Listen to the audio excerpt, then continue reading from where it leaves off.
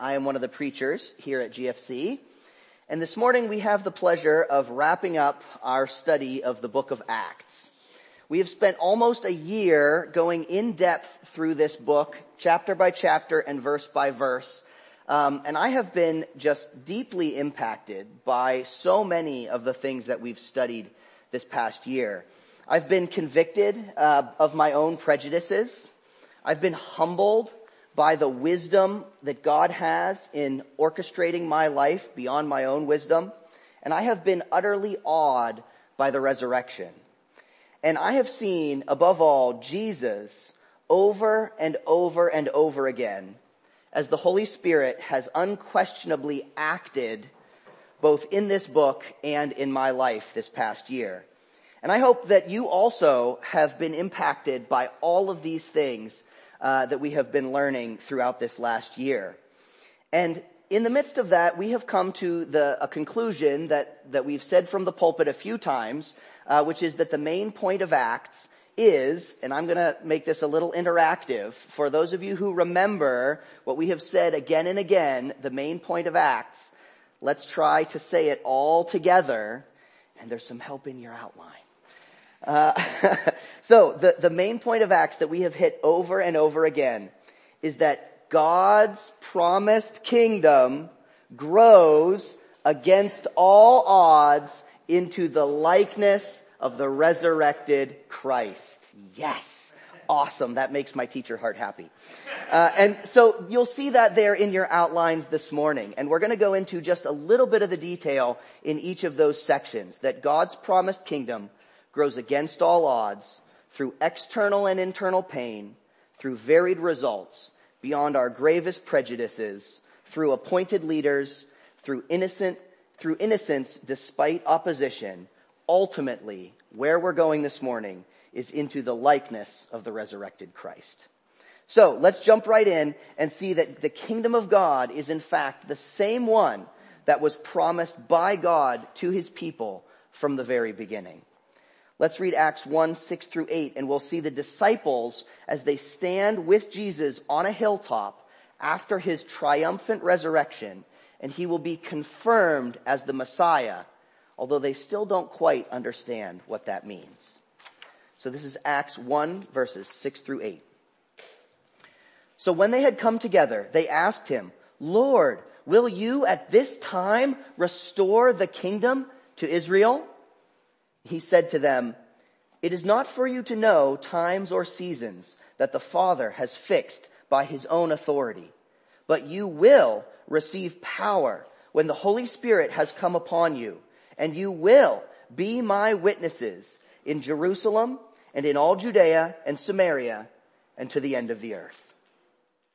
So we start off this morning as we see that God's promised kingdom has been planned from the very beginning. In verse 6, the disciples refer to a promise that Yahweh God had given through the prophets Joel and Isaiah.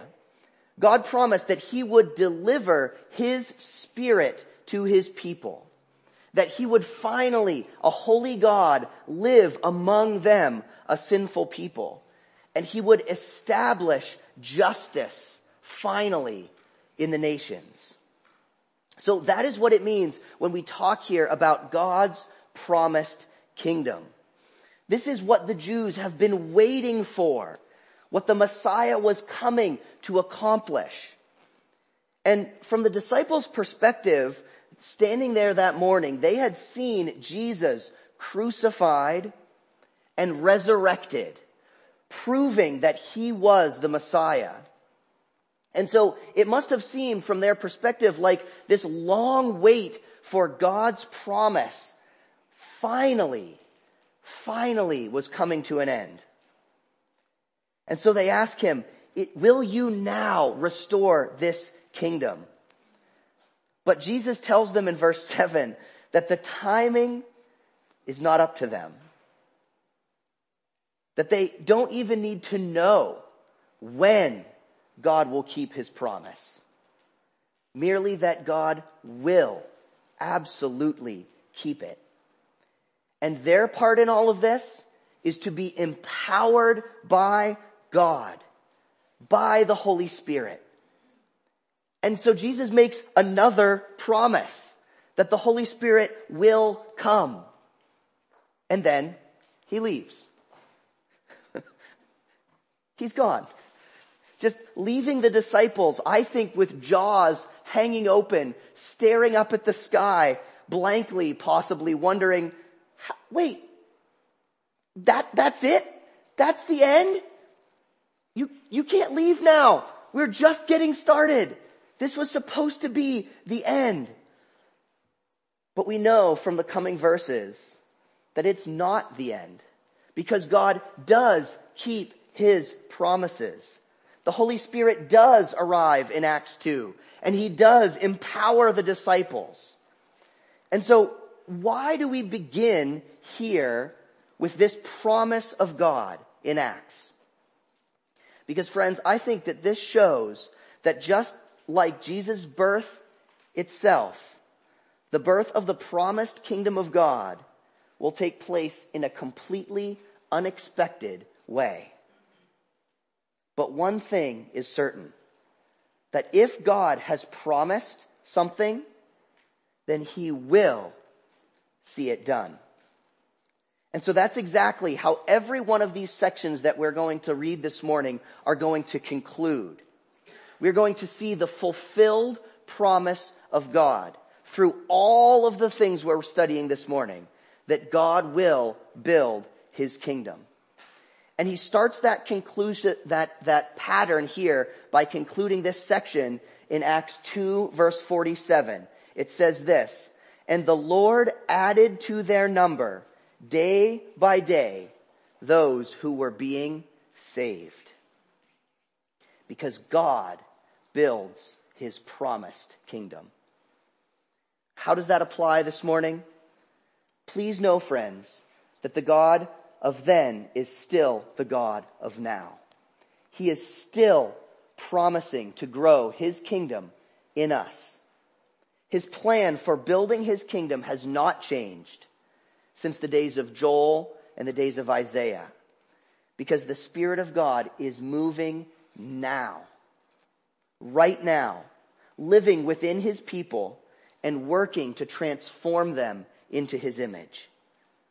So please, don't believe the lie that everything is out of control. God, friends, is firmly in control. He's in control of this world. He's in control of your life, and he will grow his kingdom. And so that is the promise that we must cling to. Although how exactly that kingdom grows might be in unexpected ways. It may even grow against all odds. That's exactly what happens in the several next sections in Acts. Let's look at 5 examples of how the kingdom of God grows against all odds, beginning with growth through pain. I want to look at an example in Acts 5 this morning of both internal and external pain that God uses to grow his kingdom. First, the internal pain, where we see members within this newly formed, developing Christian community. Ananias and his wife sold some part of land, and they gave the proceeds to the apostles. But they only gave a part of the proceeds, although they claimed that it was the whole thing. And so Peter makes a very interesting charge against this couple in Acts 5 verse 3. It says this, "But Peter said to Ananias, 'Why has Satan filled your heart to lie to the Holy Spirit and to keep back for yourself part of the proceeds of the land?'" Notice how the primary accusation here is not that they tried to deceive the apostles, who they actually lied to, but that they tried to lie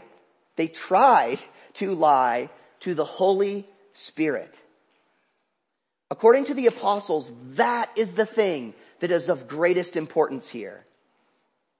And if you're like me, this kind of sinful choice that Ananias and Sapphira made here this morning feels even worse when it's coming from within the body of Christ.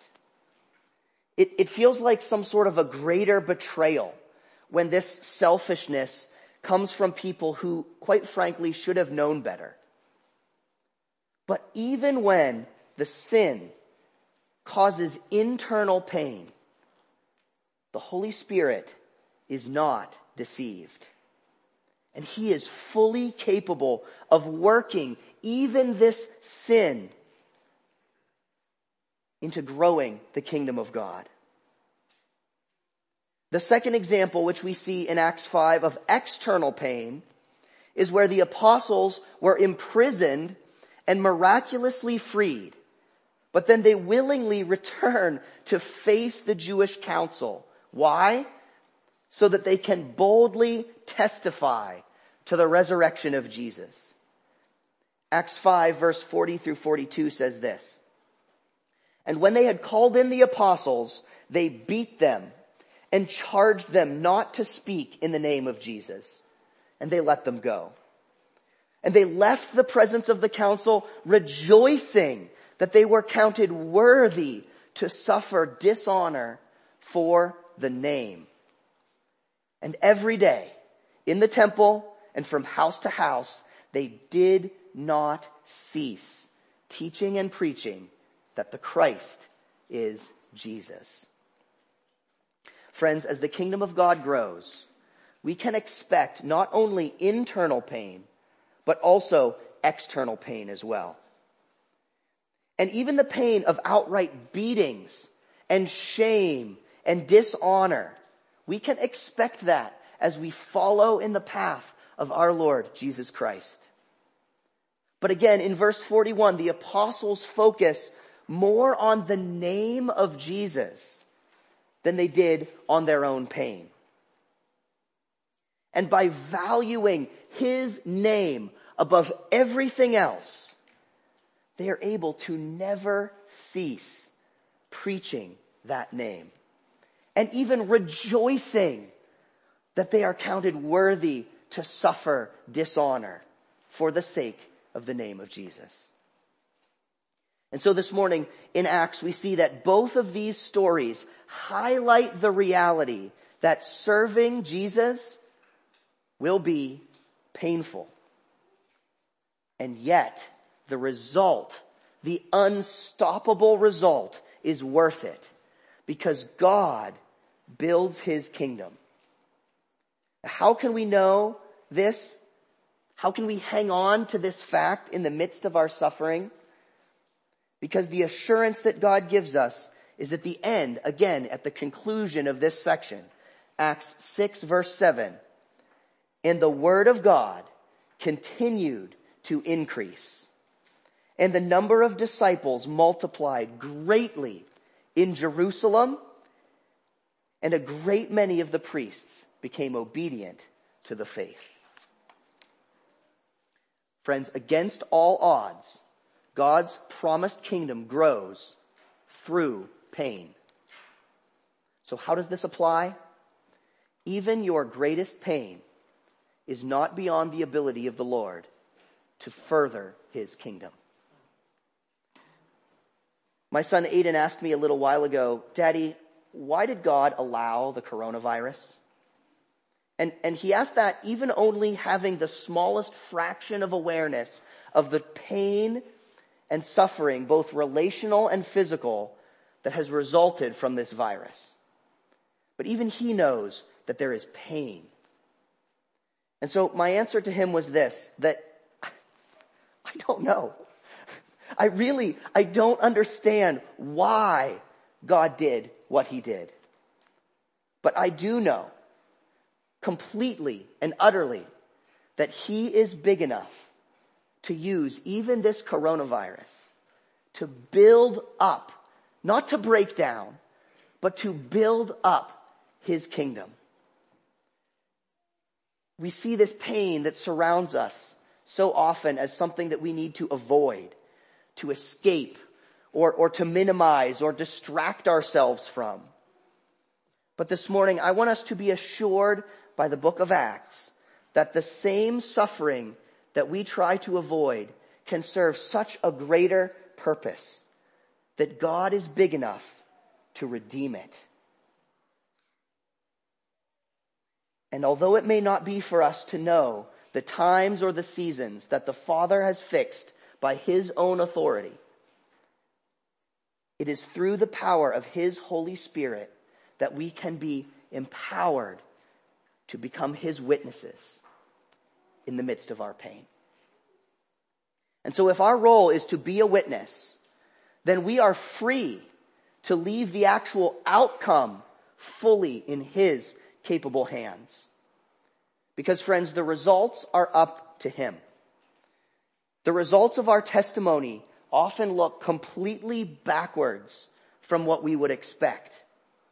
And we're going to see that illustrated again in Acts through the story of Stephen and Paul. That's where we're going to go on our next section, point B, that the kingdom of God grows even through varied results.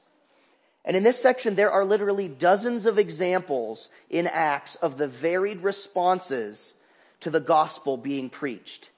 Some believe, many don't. But let's look at one example from Acts 8 and 9 on how the kingdom of God grows against all odds, even when the result is death. And first, we're going to see the result of the ministry of Stephen, who faithfully served the church and faithfully testified to the promise of God's kingdom. But his testimony was rejected violently, and he was actually stoned to death, dragged outside of the city and killed. And it says in Acts 8:1, which we'll read now, that Saul approved of his, that is Stephen's, execution. And there arose on that day a great persecution against the church in Jerusalem. And they were all scattered throughout the regions of Judea and Samaria, except the apostles. That was Acts 8:1. That's where we start. But by the will of God, the story of this guy Saul, who gets just a little bit of mention here, is not finished. God is working in this man. And as Saul goes on a journey to another city where he intends to further persecute and destroy the church, instead he encounters Jesus on the road, who speaks to him. And when he arrives, he says this in Acts 9:20. It says that he has immediately proclaimed Jesus in the synagogues, saying, he is the Son of God. Because of Jesus speaking to him on the road, he now proclaims that Jesus is the Son of God.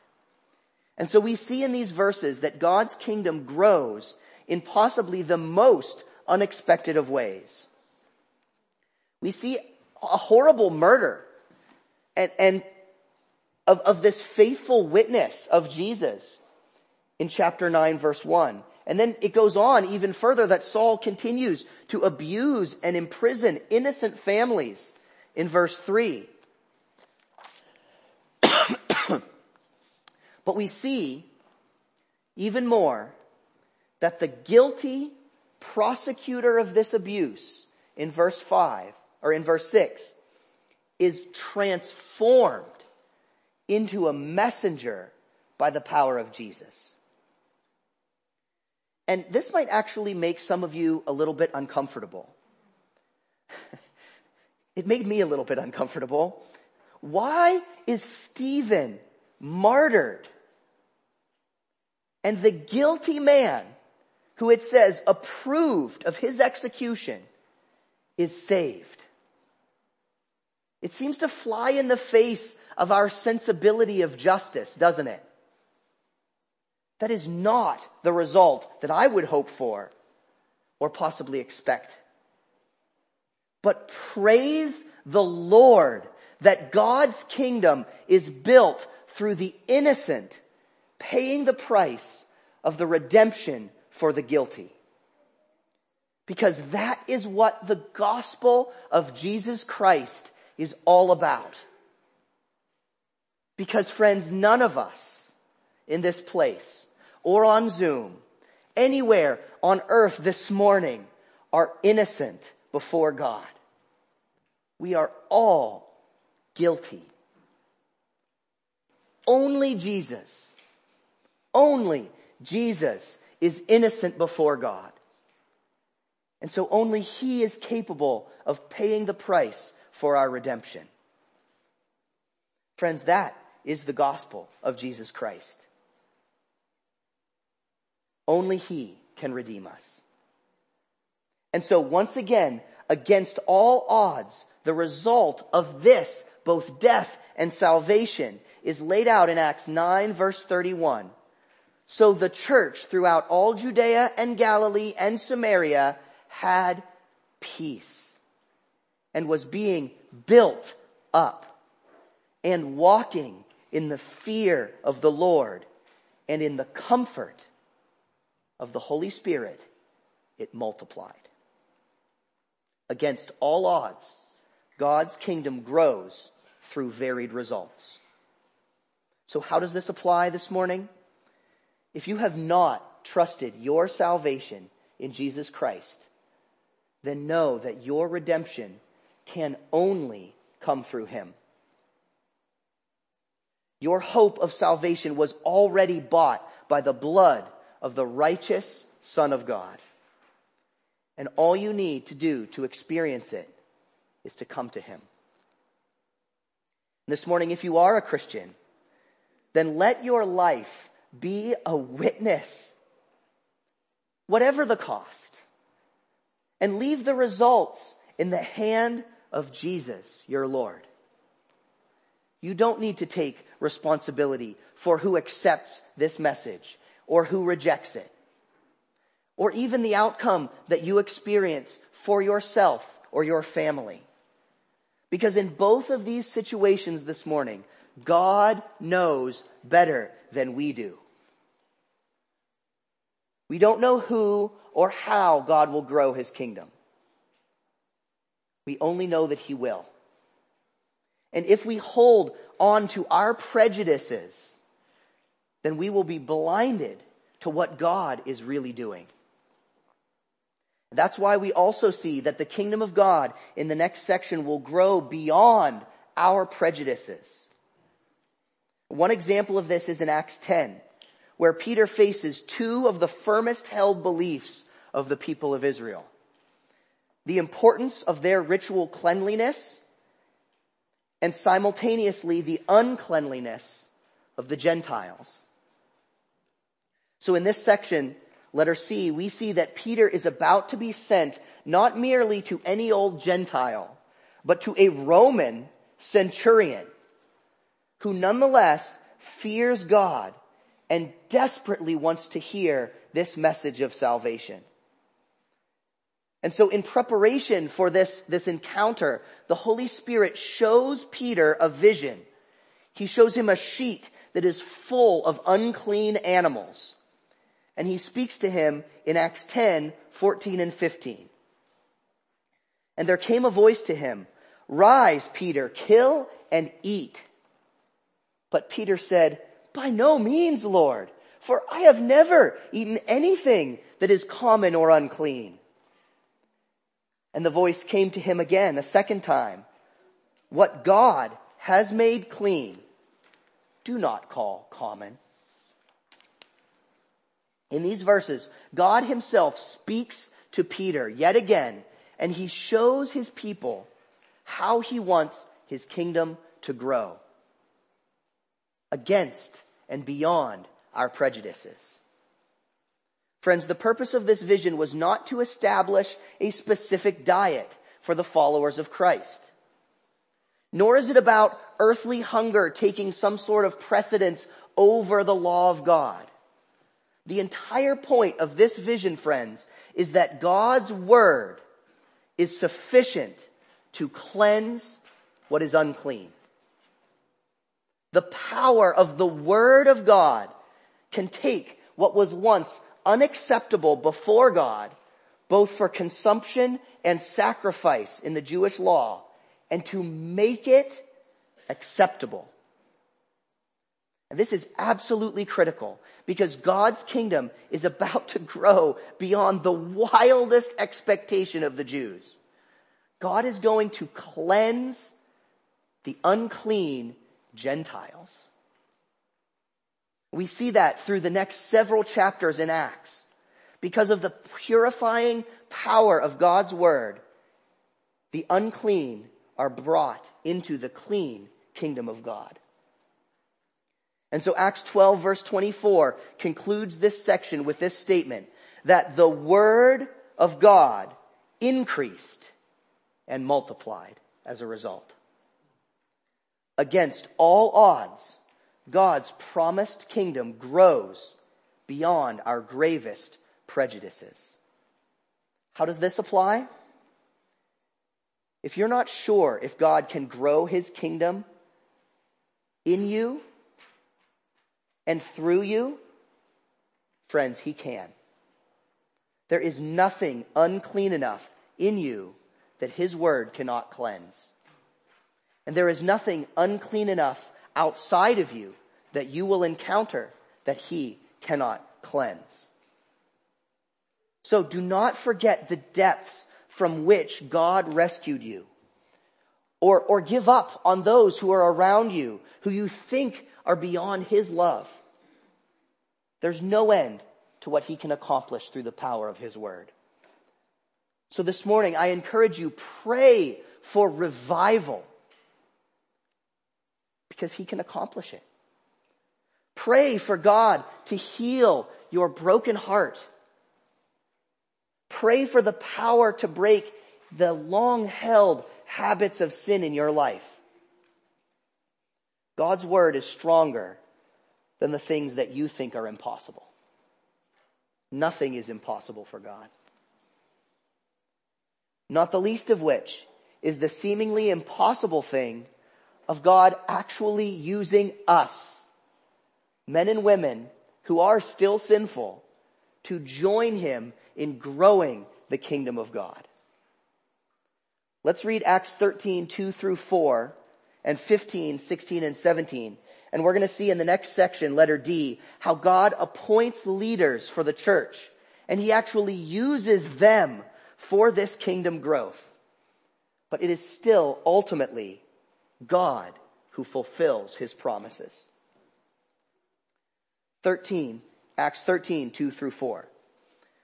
While they were worshiping the Lord and fasting, the Holy Spirit said, "Set apart for me Barnabas and Saul for the work to which I have called them." Then after fasting and praying, they laid their hands on them and sent them off. So being sent by the Holy Spirit, they went down to Seleucia, and from there they sailed to Cyprus. And then let's see a little bit more in chapter 15, verses 16 through 18, where God speaks again. "After this I will return, and I will rebuild the tent of David that has fallen. I will rebuild its ruins, and I will restore it, that the remnant of mankind may seek the Lord, and all the Gentiles who are called by my name, says the Lord, who makes these things known of old." Friends, here again we see that it is God who is acting, calling his people to join with him in building his kingdom.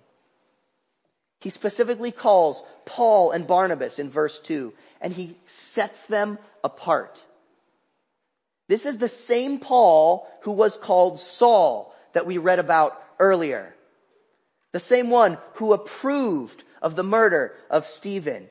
And he has been transformed and now fully commissioned by God and the church to now represent the same Jesus that he persecuted, and to represent him to the unclean people of the Gentiles. See also in verse 2 that once again it is the Holy Spirit who ultimately here is speaking and directing the actions of his people. He says in chapter 15, 16 through 17, it is I, Yahweh, the great I am, who restores the broken worship of my people. Both the Jews and the Gentiles have been brought to call upon my name, God says. And so verse 18 reminds the reader back of that promise that we started with, that this is the Lord who makes these things known of old. It is His promise to live with His people. And it is His promise to establish justice. And it is His promise to restore the kingdom of God. And so it is His hands, through the faithful obedience of His people, that will accomplish this. What an amazing fulfillment that is. All of that through the imperfect servants that He appoints. And so I bet you can guess how this section wraps up in Acts 16:5. It says this, so the churches were strengthened in faith, and they increased in numbers daily. Against all odds, God's promised kingdom grows through the leaders appointed by God. How does this apply? Just give God the praise and the honor that He is due. Praise Him for the unbelievable salvation that He has worked in your life. If you trust in Jesus, then you are a part of that promised remnant that Jesus has received as an inheritance from God the Father. You this morning are a member of the restored worship of the house of David.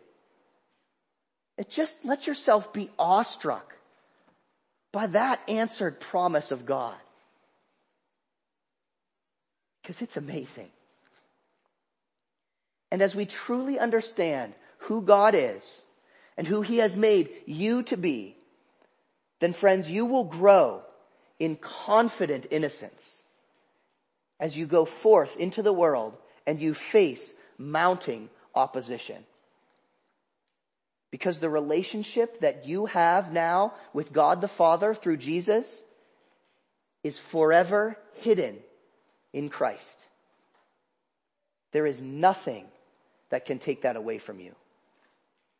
If His word has declared you clean, if His word has declared your sins paid for, then you are clean. And nothing can name you unclean. So let's see how that confidence is expressed continuing in the book of Acts as we look at chapter 17 verses 2 through 5. Here we'll see as chapter 17 verses 2 through 5. And Paul went in, as was his custom, and on 3 Sabbath days he reasoned with them from the scriptures, and explaining and proving that it was necessary for the Christ to suffer and to rise from the dead, and saying, this Jesus whom I proclaim to you is the Christ. And some of them were persuaded and joined Paul and Silas, as did a great many of the devout Greeks and not a few of the leading women. But the Jews were jealous, and taking some wicked men of the rabble, they formed a mob, set the city in an uproar, and attacked the house of Jason, seeking to bring them out to the crowd. In this section, E on your outline, we see that these verses give us one example of how the people of God continue to testify with confident innocence, both as they are supported and as they are rejected. This is a large section of Acts that shows time and time again the faithful witness of Paul, once Saul, and his brothers and sisters. Verse 3 says that they proved from the scriptures that it was necessary for the Christ to suffer and die and rise from the dead. Friends, again, this is the gospel message. Jesus the Christ suffered, died, and rose again for the sake of God's promises. That is the only way that a holy God can dwell among his people. That is how God answers his promise, through the sacrificial atonement available through Jesus. That has always been the plan, always, from the times of old. And that is how we can confidently claim innocence before a holy God. Only through Jesus.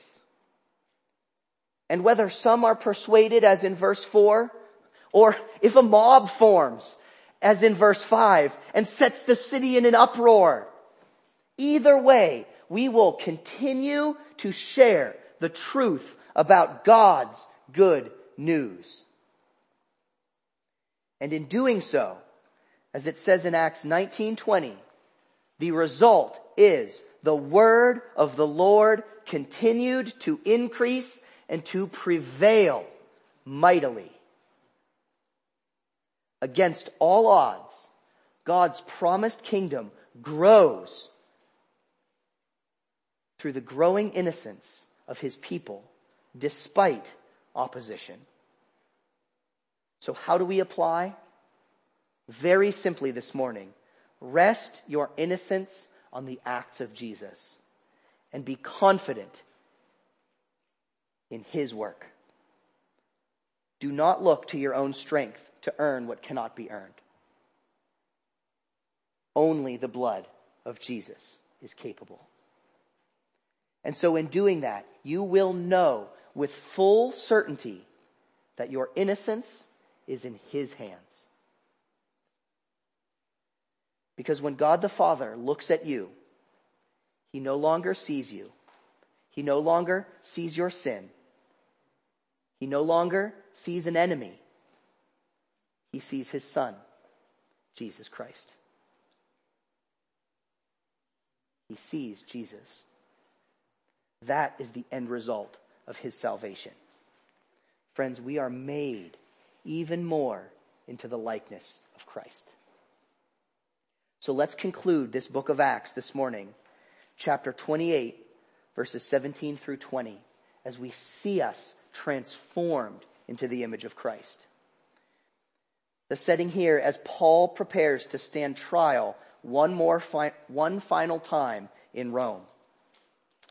Read these verses with me. After 3 days, he called together the local leaders of the Jews.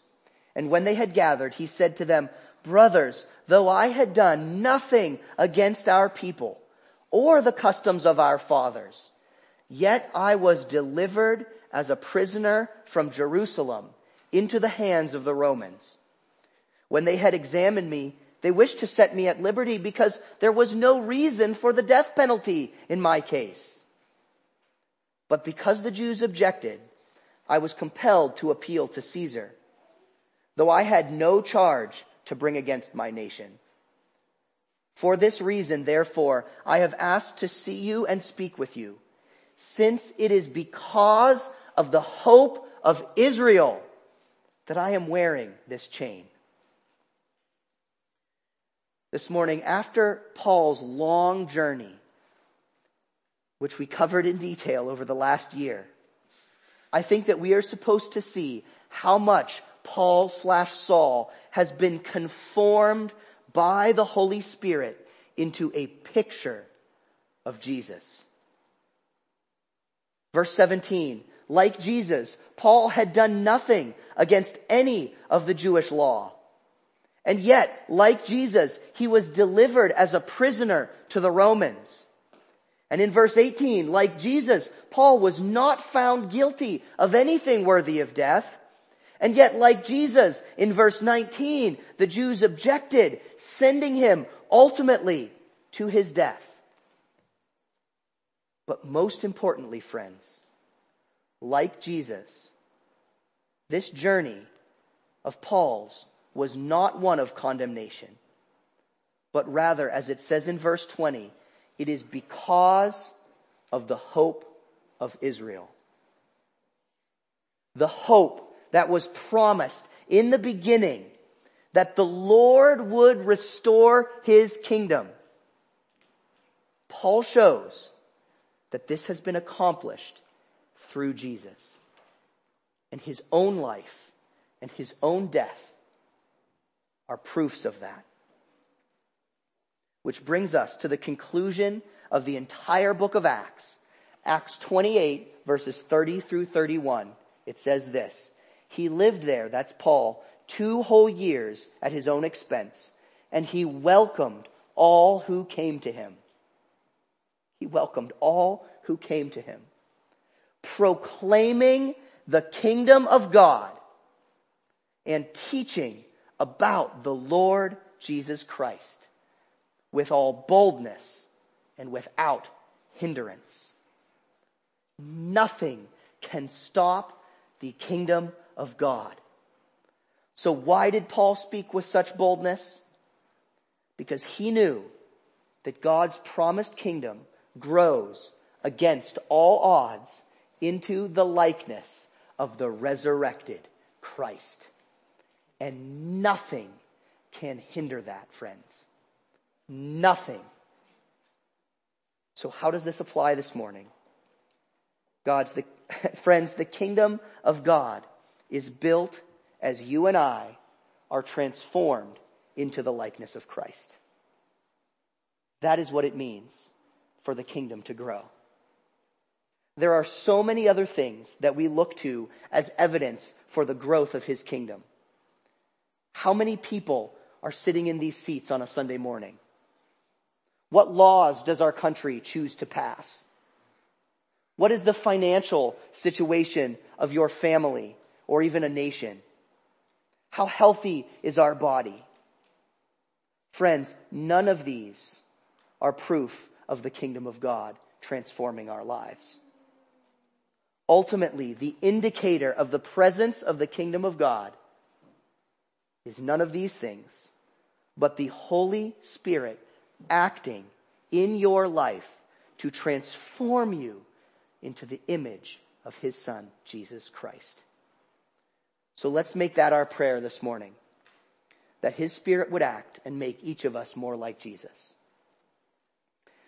Let's pray. Father God, we ask your Spirit to come on us this morning. Lord, that you would act in our lives and in our world. God, that we would look like you. Lord, against all odds. That you would take us, guilty sinners, and make us righteous sons of God. And Lord, that your kingdom would grow. It would flourish in our hearts, in our homes, in our families, in our country, God. That your kingdom, unstoppable, would march quickly, God. That we could grow into the inheritance that you deserve. Lord, work in our lives this morning and this week. Amen.